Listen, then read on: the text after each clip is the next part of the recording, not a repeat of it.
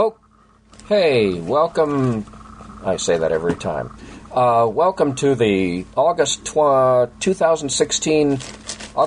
2016 meeting of the Science Fiction Club.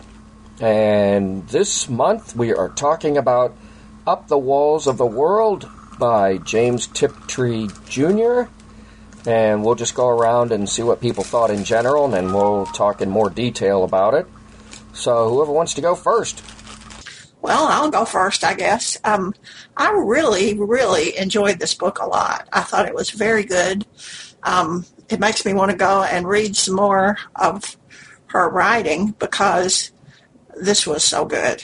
And, and the way that we've been, those of you guys who have read any of her books say she's pretty dark, but I didn't think this was dark at all. I really thought this was, I think, Evan, it was you that said that maybe you hadn't read anything like this good in a long time. And I have to say that's true, too. Maybe since I've started back really reading science fiction, this is one of my top ones. If I had to name 5, it would certainly be one of them. Yeah, I also enjoyed it, although I'm not sure if I ended up sleeping through parts of it, but I found the chapters dealing with the what would you call it? Where they were doing the experiments somewhat a little boring in a way, although some of the characters were interesting, especially that lady, what was her name, O'Malley, who apparently was originally from Africa, and of course Daniel. One thing I didn't get, and I guess maybe we'll wait until we go into it more depth to ask the question, but I really liked the aliens. I thought they were, especially those squid-like ones who on that planet whose names I cannot remember, but you'll help me, I'm sure, with the name of the planet and the name of the main characters there. I thought that was a really beautiful description of how they lived and everything. And of course the third alien, that strange creature that occupied a vast amount of space, that was a real neat invention also. So I thought the book was quite good. Yeah, that was the Tyree planet, and they were great. Tiptree writes stories with some really delightful aliens, and that's one thing that I've noticed. Some of her short stories are rather dark, but this book just, man, I couldn't quit reading it. I read the last couple hours of it today because there were so many dimensions that I still haven't gotten because the ending is so gracefully written. It's written with such grace, but there's so much you can miss in there, so I'm probably going to have to read that again another couple of times, at least the last couple, 2-3 hours. But all I can say is what I said in the last meeting. Man, what a book. Well, I'm afraid I'm going to be a dissenting opinion because I gave up after chapter 4. I think had the author given me a description that those, I guess it's the Tyree planet, and that those were aliens and not, I couldn't tell what they were and I couldn't make any sense out of it. So I just gave up after the 4th chapter. I did I assumed they were descriptions of aliens or something. I did like his descriptions of those, but I'm afraid that he made them too incomprehensible. And I think isn't the author a female? Yes, that's was Alice Sheldon. That was her given name. She took that name. She didn't want people to know that she was a female author. And I thought it was a fabulous book. I thought it's one of the best. Well, as I said, it was one of the best I've read in a long time. And I just finished the Jean Le Flambert trilogy last month, and I thought that was pretty awesome that I mentioned on the list. But this, I don't want to compare them because they're so different, but this is certainly up there in one of the best books I've read in a long time. I haven't read a perfect book yet. None of the books that are on my favorites list that I've read many times are perfect, and we'll get to I have some issues with it, but nevertheless, I thought it was fabulous. Yeah, they were real aliens. Lizzie and I were reading a book a few weeks ago that was set in Tibet and Mongolia, was actually called The Ninth Buddha by Daniel Easterman, in case anybody's interested. And I told her at the time that I said, I think these people are more alien, and I've said this before when reading about stuff set in China or Tibet. These people seem more alien than a lot of the aliens that I've met in science fiction. And then we started this book, and I said, well, now we've got some real aliens here. And they were fabulous. She drew them. She created alien characters on, Tyree. They had different temperaments. They had different personalities.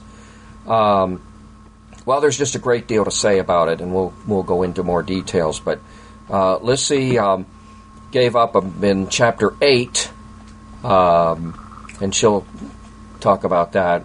But I thought it was a marvelous, marvelous book. Okay, go ahead. It's not the book's fault. I'm really gun-shy. So many authors, it's so popular to kill off main characters and stuff, and I just lose my nerve. And then when I start getting anxious, then I just don't want to read anymore because I don't know what's going to happen. I never look ahead, but lately I've been having a hard time risking a lot of books. Well, I guess we can go in. I don't know if has everyone had their turn? We're missing a few of our standard people here. I don't know. It seems like people sleep through the meetings quite a bit these days. I don't know, but David, Leela, I was sure would come, but I don't know what happened there. Yeah, I thought Leela would come too. That's kind of why we were talking for a few extra minutes. That's what I was thinking. But man, I'd love to know what she thought because she didn't provide any hints in any of her emails today. And it's funny, she usually sends a message the day of the meeting or day before just to remind people of the meeting and everything. I didn't see any of that, any message from her this time. But anyway, I agree with you fully, Mary, that really that book I should at least read that book at least one more time or two more times because, as you say, there were so many dimensions that it was hard to grasp at all. Like one of the things that I didn't fully catch, and I don't know if it's because I sort of fell asleep to part of it, but when those aliens from the planet Tari or whatever it's called, when they transported themselves into the bodies of the humans, were there scenes where they describe how the people reacted or how they reacted on Earth? Because I don't recall reading any of that. There was one. Geoduck was the one who got into the body of Dan. And they described a good bit about how he fared. These aliens, there's no question, they were more advanced than humans in many ways. They didn't use electricity, and they didn't use, but in many other ways, they were more advanced. He adjusted pretty quickly, and he was able to read the minds of those around him to get help, because he wasn't sure how to eat, how people ate, and how to. He didn't know English, of course, to start with, but he was reading the minds of the people. Yeah, it showed him pretty much, but it didn't show it didn't show many of the others. I remember what happened when Dan ended up in a Tyree body. Do you remember that, Evan? Because it was pretty scary. Because Dan is used to keeping his feet on the ground, and all of a sudden he's in this wild, windy place, and he doesn't know how he's going to communicate with this body that supposedly uses light to communicate, different shades of light. It's not sound, and yet he's in this wind, and he thinks he's dreaming, and hears these people trying to calm him down. That sounded pretty wild and scary. Well, he wouldn't have adjusted nearly so fast if they hadn't been there to help him. As I said, they were much more advanced in the mental capabilities, and he would not have been able to adjust so quickly if he had been with other humans or on his own, just by himself or with unintelligent animals or whatever. Because that's not just a similar body to human. That's a radically different body. It would have, it would take, that would be, drive a lot of people completely irreversibly insane, I would imagine, to have such a radical change. But, it almost did to some of them. I mean, they went through quite a few of the humans adjusting to the alien bodies. And so that was quite one of the great things about the book. I mean, there's so many good ones. I mean, I I like books with grandeur and, scope, and, this book had it in spades, sense of wonder, all that stuff. This book had loads of it. Do you recall, Evan, what chapter? Because it was interesting. I was skimming through the chapters, just to try to refresh myself. And it's interesting the way, in the beginning at least, they shifted. One chapter was with the humans. One chapter was with the aliens on the planet. Another chapter dealt with that entity. But which chapter was it where it described when his name, Jericho, or whatever his name was, took over the body of the human? I'd like to go back and read that again, because I don't recall that. Well, I don't know what chapter it was, but there was quite a bit there, actually, although it was all from the point of view of the one guy. And he was the one who went around and sort of calmed everybody down that was one of the aliens with the people on Earth. And I found that part of the book one of the really most endearing things, the way that that the aliens were so empathic, I guess, is really the thing. And, well, obviously that's what they have to be I think that if there is such a thing as ESP, that's probably a lot of what it is. So, anyway, that was really actually one of my favorite parts of the book. So I'm sorry that you don't remember it very well, because I thought it was really very well worth reading. Maybe somebody does know what chapter. I don't know the chapter number, but I know what it begins with. It begins with Dan thinking that he's dreaming. So if you look for the word dream near the beginning of the chapter, in the first 30 seconds, you're in it. And this is the part where Dan is in the Tyree body, and somebody else takes over Dan's body on Earth. But this is the part where he's focusing on being in a Tyree body suddenly, and he thinks it's a horrible nightmare. And you're right, that's where all the aliens come in with their empathy and their kindness. I thought that was most lovely. I agree, Deb. It was just lovely to hear all that stuff. I mean, they cared, and you wouldn't think that a species that looks like a bunch of giant squid is going to care about anything, but they were incredible. Yeah, I remember that part in detail, how Dan was trying to adapt, and then he sort of established this almost, I wouldn't say, how should I put it, a loving relation with that female. What was her name? The one that, and of course another thing was interesting how they, the different customs, how the fathers were the ones who raised the children and all that. But I'm going to go back over that book and check, because I'm interested here in trying to find that part where it actually describes how he adapted, the alien in the human body and how they adapted. The other thing that, some other things, of course, that I'm not totally clear on. I know this group of people where it was like a military experiment to try to develop their psychic abilities to reach out and contact other aliens, and were they the ones who actually contacted these aliens? And it was also another part where that entity was talking about something, a small creature getting inside him and making contact with him. And I forget exactly who that was. So there is so much depth in there, and so many different scopes of the book. The small creature was actually a Pioneer spacecraft, because remember that it said, "We come in peace for all mankind." That was one of the messages that was sent out with the Pioneer spacecraft in the 1970s, that actually had a phonograph record in there and a bunch of pictures and stuff. I think there are a number of them, of spacecraft like that. So that was what ended up in the entity. The entity kind of drew it in, and I think that was one of the points where the entity started to wake up, or at least sort of become conscious, because it became aware of something other than itself. But I thought that was kind of clever.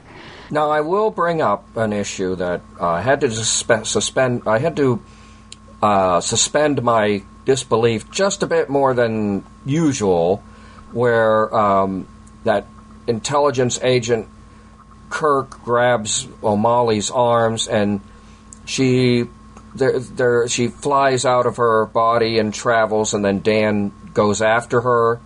He doesn't know how, but and they fly through these different worlds, which I kind of enjoyed, but I'm not sure I believe it quite I'm not sure I buy that really, but I suspended my disbelief enough to go with it, though I don't really think it's, very plausible, really, when I think about it too much. But I liked, they were going to these different worlds, and he was trying to find her. And then once she gets on the destroyer / saver, and starts exploring it and so on, and becoming part of it, I thought that was just marvelous. But I'm not sure I believe in the disembodied points of consciousness just flying around so much. Well, I kind of agree with you, and also I kind of see what he was or she was getting at in the writing of it, because that was that. I think they were traveling on that same beam that had been established by the people on Tyree. Oh, I hadn't thought of that. Yeah, because she didn't mention it, but yeah, that's quite possible. All of that was going on at the same time, if you remember.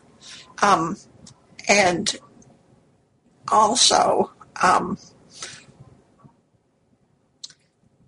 when you go looking for the section about the people on Earth, it will either be just before or just after that one that Mary was talking about. I'm pretty sure. So, and I think that the way that those chapters ran, it would be one from Earth, one from Tyree, one from the entity, and then it would, and I believe that the chapters went 1, 2, 3, 1, 2, 3, 1, 2, 3, just like that. And I think the entity was actually chapter 1. Yeah, it starts out with the grandest, scope and the largest creature, and then, by chapter 3, only by chapter 3 we get to the humans. I think that might be off-putting to some people, but it grabbed me right away. I said, the first paragraph or however I was in. Now, what was destroying Tyree? Was that the destroyer in his campaign to destroy worlds, and he was concentrating on destabilizing the sun, and that was what was destroying the planet? Am I correct on that? Yeah, that's right. It was a project to create a fire break because the galactic core was exploding, I think she was a bit vague on that, but it was the destroying the stars so that it would stop the galactic explosion from coming out to the arms to save the stars that were in the arms. Unfortunately, it did not take account. It didn't even understand the life signals that were coming from these worlds that it was just when it was destroying the stars.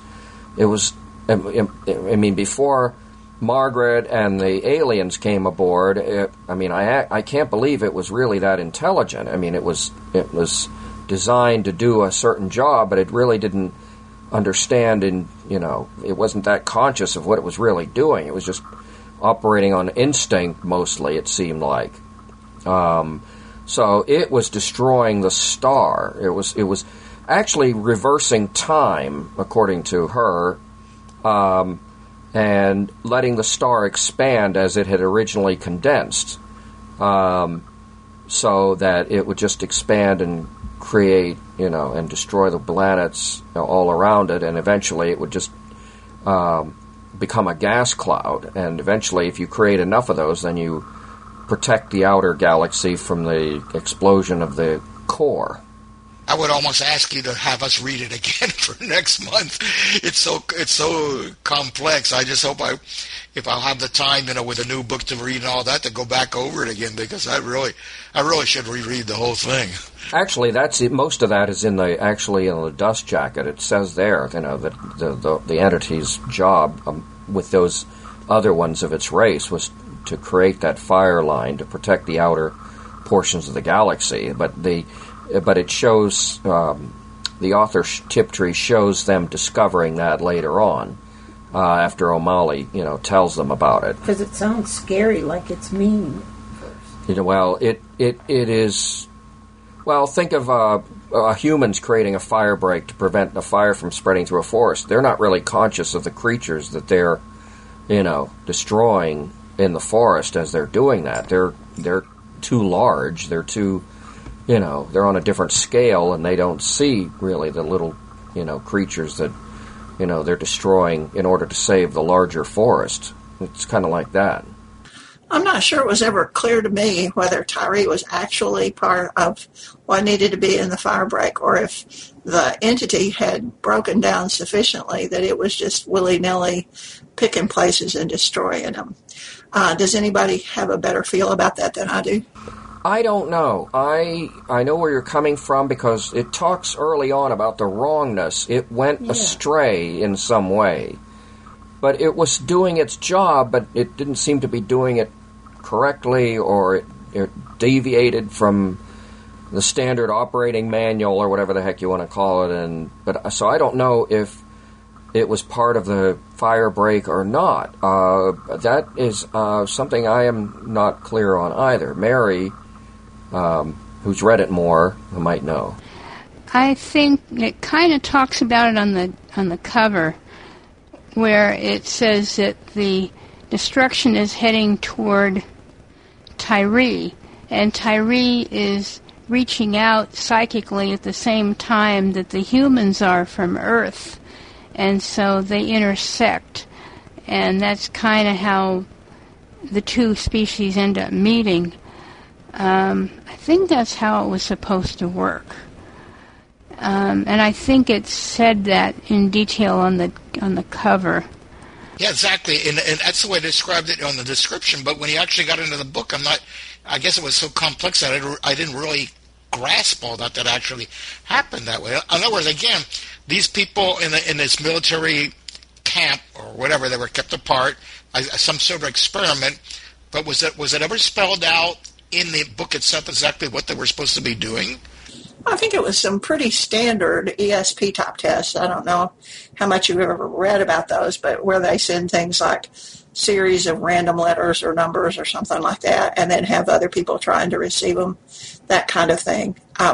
They were trying to communicate back and forth, like the purpose in the particular experiment that they were doing when this happened was that they were trying to communicate with someone in a submarine underwater. Right, and they were exchanging letters, but then the beam and the alien came, and then the telepathy got perfect. They were sending all the letters were right, and Noah, the project leader, was just so happy. Now remember that there was one incident where they were just in their normal activities when suddenly they experienced some sort of alt change in reality, like something came through, and I guess that was maybe the aliens sending their beam or their thoughts or something to the group. Perhaps, maybe not having done it on purpose. I'm not sure. Yes, remember they were doing tests before they swapped the actual bodies, which most of the aliens were against, by the way. And she really played the moral ambiguity here very well. I mean, you're right. There's so many things going on here that it's just another reason why the book is so good. It's not one-dimensional, but they did some tests to see if they could switch bodies temporarily with the beam on, and that's when Dan or one of them felt that wind. Remember, and several of them felt it. They felt the wind, so they were actually temporarily on Tyree, or got a good impression of what the environment was like from the mind that was coming into them from the beam. See, it was Tyree that discovered Earth. It wasn't Earth that discovered Tyree, because they were more advanced. They had the much better psychic abilities.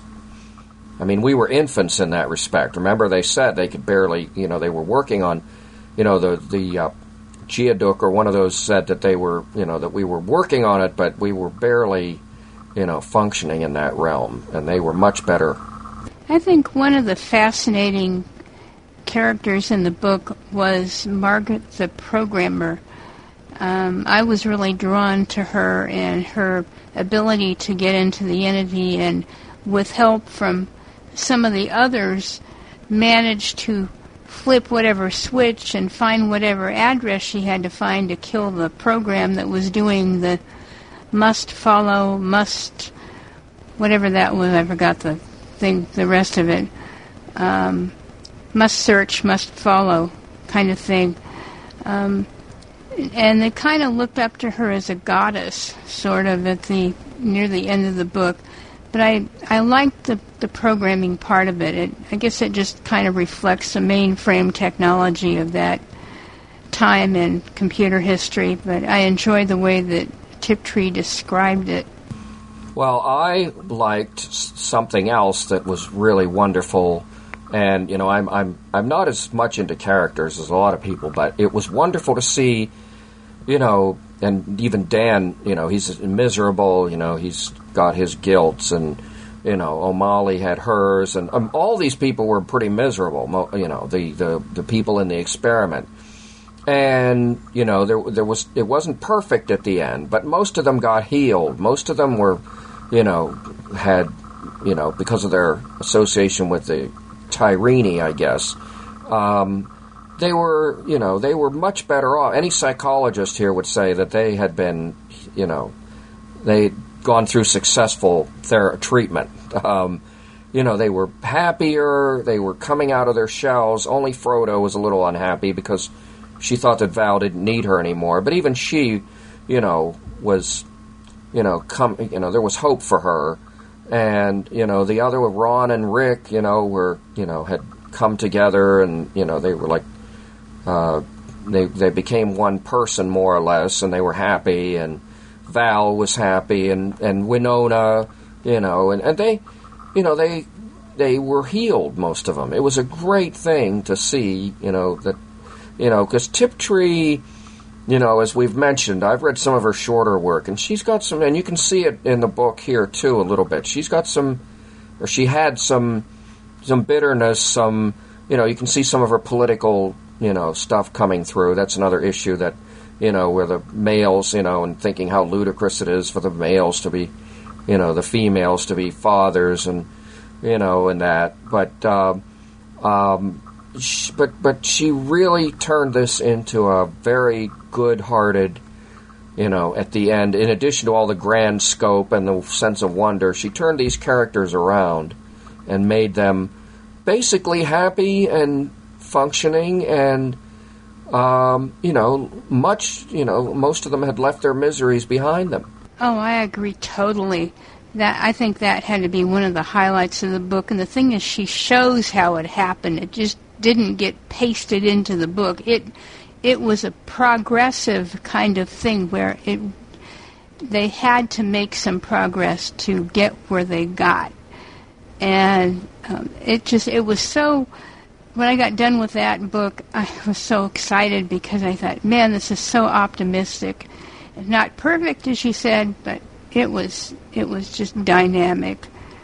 Because Margaret O'Malley, she, if I'm correct in that, she was originally from Africa. I don't know why she had an American-sounding name, and then she suffered as a child. Apparently, what many women in Africa suffer when they do that circumcision type thing, and that scarred her, I think, quite deeply.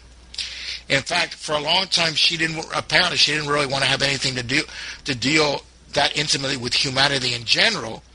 It was only, when she integrated herself into the entity and gradually, again, found that there was something worthwhile returning to humanity.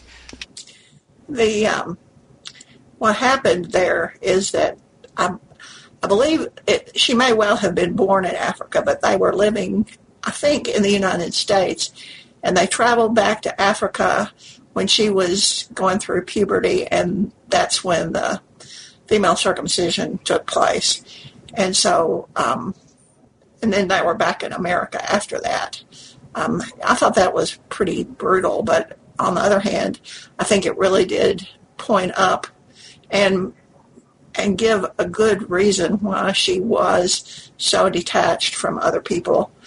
Now, let me ask another question. The title of the book came from, apparently, what was that wall on the planet itself? What I didn't quite understand the concept of the wall there on Tari. That's the wind wall. There's a giant vortex on, I think it's down near the pole where the hearers were. That's where most of the action takes place. And there's a giant vortex, a hurricane, I guess we would call it. That's what one of the humans called it when they were there or saw it. and you climb that wall to go up. You know, when you climb that wall, you go up out of the deeps and closer to the upper air. And that's where Tivinel went to hunt food and to find the wild ones. And that, you know, at the beginning of the book, that's what she was doing. So it's the wind wall is what they're talking about, which is their world, really. They don't go to the surface of their world. The surface of their world is way too deep. Kind of like Jupiter. It reminds me a little bit of a meeting with Medusa, you know, the giant creatures in a meeting with Medusa. Though we don't see too much of them, but they live in the winds. They never go to the surface. I wonder what happened if one were to just excerpt all the human chapters and all the entity and just leave just the chapters of Tari. I wonder how that would read. Well, you could try it, but I think there'd be a lot of detail left out because you wouldn't really get the interaction from the other points of view. Well, and eventually you'd have to give it up because once the humans show up on Tyree, then, you know, that scheme doesn't work anymore. Yeah, that's true. But it was very interesting just from an anthropological point of view, just to study the customs of the Tari and everything in detail. And there, I don't know if they had, if you call them that they had taboos, but some of their we almost call them shamans or medicine men, those that were really deep thinkers and everything. So I'll tell you, I may not read the next book next month and just go back and reread this thing again. Well, I'm going to reread it at some point, you know, in the future. Probably not right away, but because I don't usually do that. But I'm certainly going to read it again at some point. I do that with the books I really like. She created real aliens here with customs and characters and, you know, and mannerisms and an environment, and she just put in, you know, it's just marvelous. I mean, any good SF writer like Vinge or Clark or, you know, Benford or Paul Anderson these aliens are up there with the best of them. There was a story by her in Galaxy many, many years ago, and actually there's a book on Bookshare that has this story in it about aliens who run into humans for whatever reason, and the aliens cannot tolerate water at all. And there's some explanation of how their biology works, and who would have thought, because usually aliens have to have some kind of balance in their organic structure so that you have to have water as at least some sort of solvent or something, but these intelligent aliens, just if they got water near them or breathed it or touched it or anything, they died. So this shows you her imagination was just incredible. Yeah, well, that business about our water-centric approach to life is one of the things that bugs me most about NASA's search for extraterrestrial life, because they exclude any other possibilities. So who knows what they're missing. That reminds me of a story in Asimov's that was more of a lighthearted story, but it was about these people who kept watching. They went to an amusement park and they kept watching the weather, and they were real hyper when clouds would appear, and they just didn't quite make it, and the water came down and they started to melt.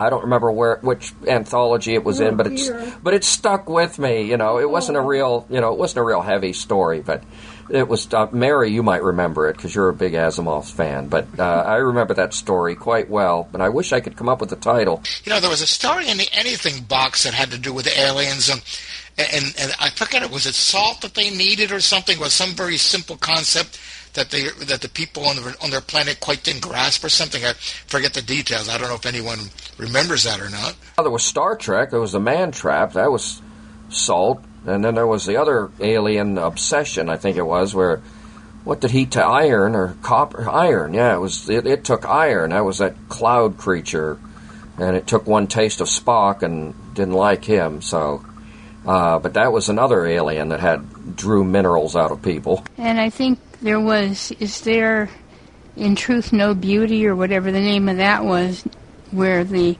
aliens were so hideous looking, although they were peaceful, that people looking at these aliens would go mad and die and stuff. That was weird. Yeah, I remember that one.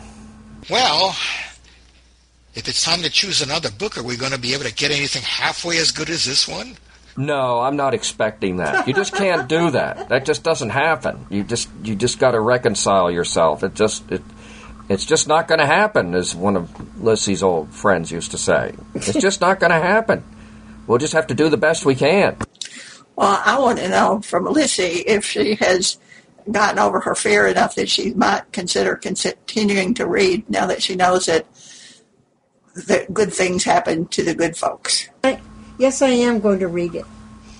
I'm so glad. I think it's really a good book, and it has such heart that I think you'll love it. Well, I still want to read The Flicker Men. I've talked about this book before, by Ted Kosmaka. It's on Bard. I don't know if it's on Bookshare, but if other people have any ideas, bring them forward. But I have the NLS thing here to play if people want to hear it. Yeah, let's hear it. Yeah, it's the only other one I can think of is Jim, but I mentioned that. I'll just read that on my own, I guess, because I read it once and I've forgotten 99% of it. And that's by Fred Pohl, I believe. I read that in Galaxy, actually. I don't even think I read the actual book. You're right, that was in Galaxy. And in fact, that's even mentioned, I believe, in the Dust Jacket or something. It was a lot of fun, but let's let somebody else pick a book this month. I think I did my duty for the rest of the year. Well, we can keep that book for, keep it in mind for the following month. Heck, it's good to have books in reserve. Wasn't somebody keeping a list? Was it Leela? Maybe? I don't remember. I suppose I should be keeping one, but I'm not. What is Jim about, or Jim? Jem. It's a planet, I think. It's a planet with 3 different species, and humans want to try to take over, and there's 3 or 4 different reasons why different humans in different countries want to take over and all that. And that's basically what it's about. Well, let's go for The Flicker Man so Evan can be happy. Why is that important to you, Marshall? I just like to read it if you've got it. I mean, you've suggested it 3 or 4 times, and I'd like to read it. Jim didn't sound that interesting to me. Okay, here we go. Library of Congress, annotation. Unemployed quantum physicist Eric Argus is hired at a research lab by a friend. After experimenting with old equipment, Eric establishes observation of an evolutionary trait that may be the soul. Soon, however, Eric encounters people who appear to be soulless, and one of his fellow scientists vanishes. Some Violence, 2015. From the Book Jacket. A quantum physicist shocks the world with a startling experiment, igniting a struggle between science and theology, free will and fate, and antagonizing forces not known to exist. Eric Argus is a washout. His prodigious early work clouded his reputation and strained his sanity. But an old friend gives him another chance, an opportunity to step back into the light. With 3 months to produce new research, Eric replicates the paradoxical double-slit experiment to see for himself the mysterious dual nature of light and matter. A simple but unprecedented inference blooms into a staggering discovery about human consciousness and the structure of the universe. His findings are celebrated and condemned in equal measure, but no one can predict where the truth will lead. And as Eric seeks to understand the unfolding revelations, he must evade shadowy pursuers who believe he knows entirely too much already. Document reader. That's it. It's got physics in it, so I'm all for it. I am too, because I just finished a nonfiction book about quantum biology. So, and I get a headache every time I start thinking about the double slit experiment. And so I think I'd like that one. Well, wait, you get a headache, so you'd like it? Lissy is curious. Well, if you go back and read Green's book on, not the Ultimate Universe, but he wrote another one, and they talk about all the weird things that happen in that experiment and how it seems like the photons seem to know before they can know which slot they're going through or which slit they're going through, or whether there's one slit or two slits. There's a lot of stuff there that I don't even pretend to understand. And in fact, I think that's one of the things Green wants to work on, called the observer effect, which happens a lot in quantum mechanics. Yeah, exactly. It's what I was thinking of. There's all kinds of weird stuff going on in quantum mechanics. Nobody can explain. I mean, it's wild stuff. Yeah, that's Life on the Edge, that book on quantum biology, if that's the one you're thinking of. I've got it on my book sense here. I don't know when I'll get to it, but I really do want to read it. That's The Fabric of Reality, I think is the Green book. I like that. He has one of the best explanations of entropy in that book by using the pages of War and Peace that I think I've seen. I've read quite a few descriptions of entropy, and that's one of the best ways of conveying it without a lot of math. Yeah, I'm pretty sure that's the book. I didn't quite finish that is the book on quantum biology I read. I gave up on the last chapter because we don't understand enough about consciousness, but there are some things that he talks about earlier that looks very much like there are quantum effects in biology, but I don't remember how to describe them, so I won't try. Does anybody else have any other ideas for next month before we close up? I'm absolutely for Flickr, and I've already got it on my iPhone and ready to roll. I've started it 2 or 3 times and decided, no, I don't want to read that yet. I guess I know why now. Can we have the information, the number, or the name, or whatever? Okay. 83173, DB 83173. And let's see, it's about 13 hours and 25 minutes. Sounds good. And I was thinking even about a bit of the quantum principle of entanglement. Looks like there's a little bit of that in there, too. Okay. Well, then I'll say goodnight to you all, and I'll go and download it and get to it as soon as I can. All right. Well, see you next month. And I got to close up by saying that the next meeting of the Science Fiction Club will be on Thursday, September 8th, 2016, and our book will be The Flickr Men by Ted Kosmatka, which is on Bard, and I will check to see whether it's on Bookshare, and I'll put out the newswire tomorrow with all the info. So, good night.